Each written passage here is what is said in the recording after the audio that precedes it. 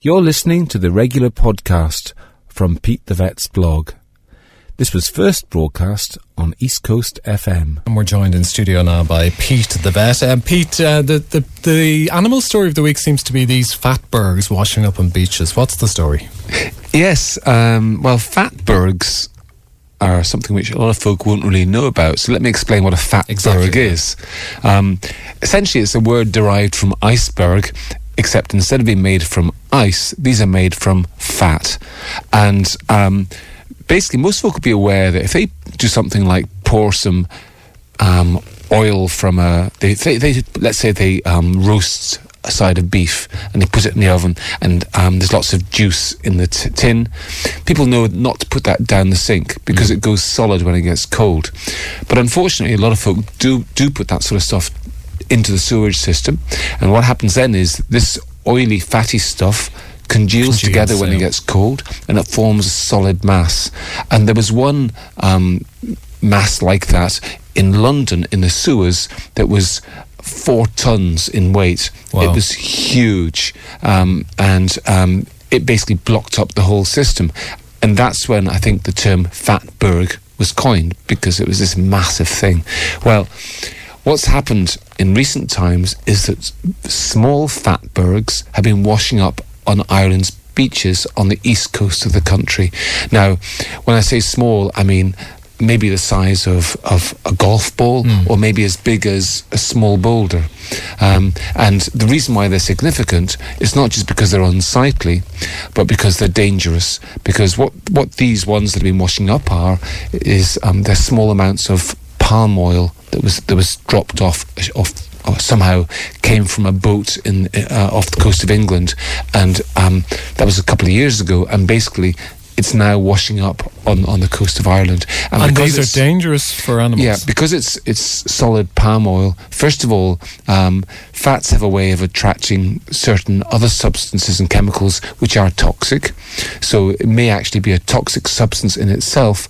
But as well as that, if dogs eat solid fat, it causes a bit of a crisis for the digestive system that can cause a very serious condition called pancreatitis, which is basically life-threatening inflammation of their pancreas. So if you're walking the dog on the beach this weekend, be careful what they're looking at or sniffing around. Yeah, look out for fat bergs. Now, what they look like is they look like small white, I suppose if you can imagine a lump of candle wax that's slightly moist looking. That's what they look like.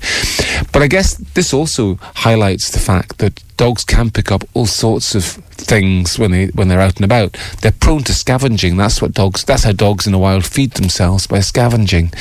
And that's all very well when a dog is scavenging foodstuffs, so a dog might, a wild dog would find carrion and would eat that, and that's how they feed themselves. But domestic dogs aren't used to eating such a wide range of things, and so if a dog is out on a walk and it finds something like a half-decayed rabbit or maybe some food that somebody chucked away the previous month, it's very common for dogs to eat things which upset the digestive system.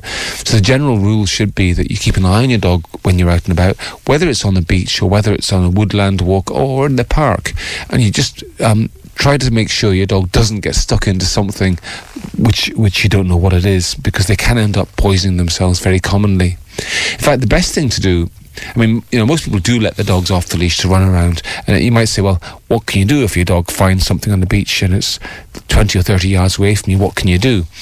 What you can do is you can teach your dog a really helpful command called the leave it command. And there's a specific way of teaching this. If you check online, you'll find plenty of videos that explain how to learn the leave it command. And once a dog has learned that, if you find your dog going into sticking a nose in something and you don't know what it is, you can just shout out leave it, and your dog will look up at you, and you can then call them and they'll come back to you.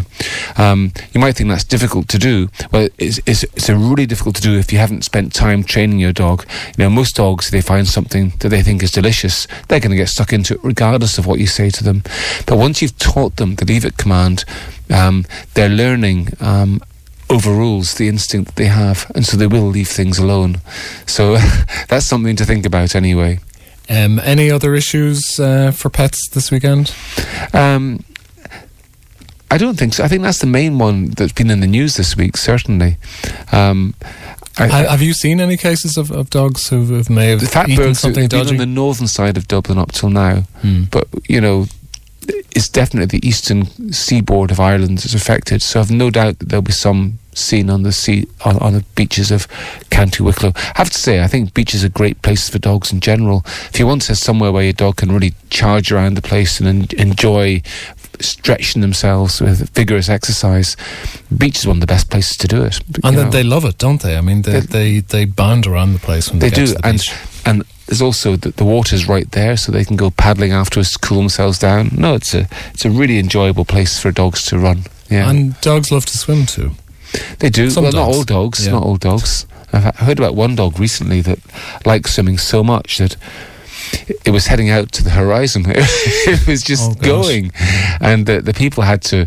There happened to be somebody around in a canoe, and they had to shout at the people in the canoe to go and get their dog because she was heading off towards Wales. Oh goodness, into deep water, literally. Yes, I mean, just as we can get caught in undertow, so can dogs. Absolutely, and dogs do drown sometimes. So be aware of water safety as well if you have your dog down the beach. Because I've often seen dogs on the beach, and it always amazes me how far they actually tend to go. They can do, they go much further than we go. They're not fast swimmers, but they're strong swimmers often, and they can just keep going. And they're fearless. Well, clueless is another way of putting it. They probably don't. I mean, we at least in our heads we've learned about the risks of going too far out and so on, and we know not to go beyond our capacity. Dogs don't necessarily know that, and if they're just enjoying the moment, well, they can get carried away, and they can get into trouble. Okay, so the key thing anyway this weekend, if you're walking the dog on the beach, watch out for these lumps of fat, basically. And if you see toxic. If you see a dog showing a great deal of interest in a pile of seaweed, then call him away. Yeah. Okay. Great, Pete. Thanks for coming in. As always, that's Pete the Vet talking about your pets and their issues, of course, here on the morning show.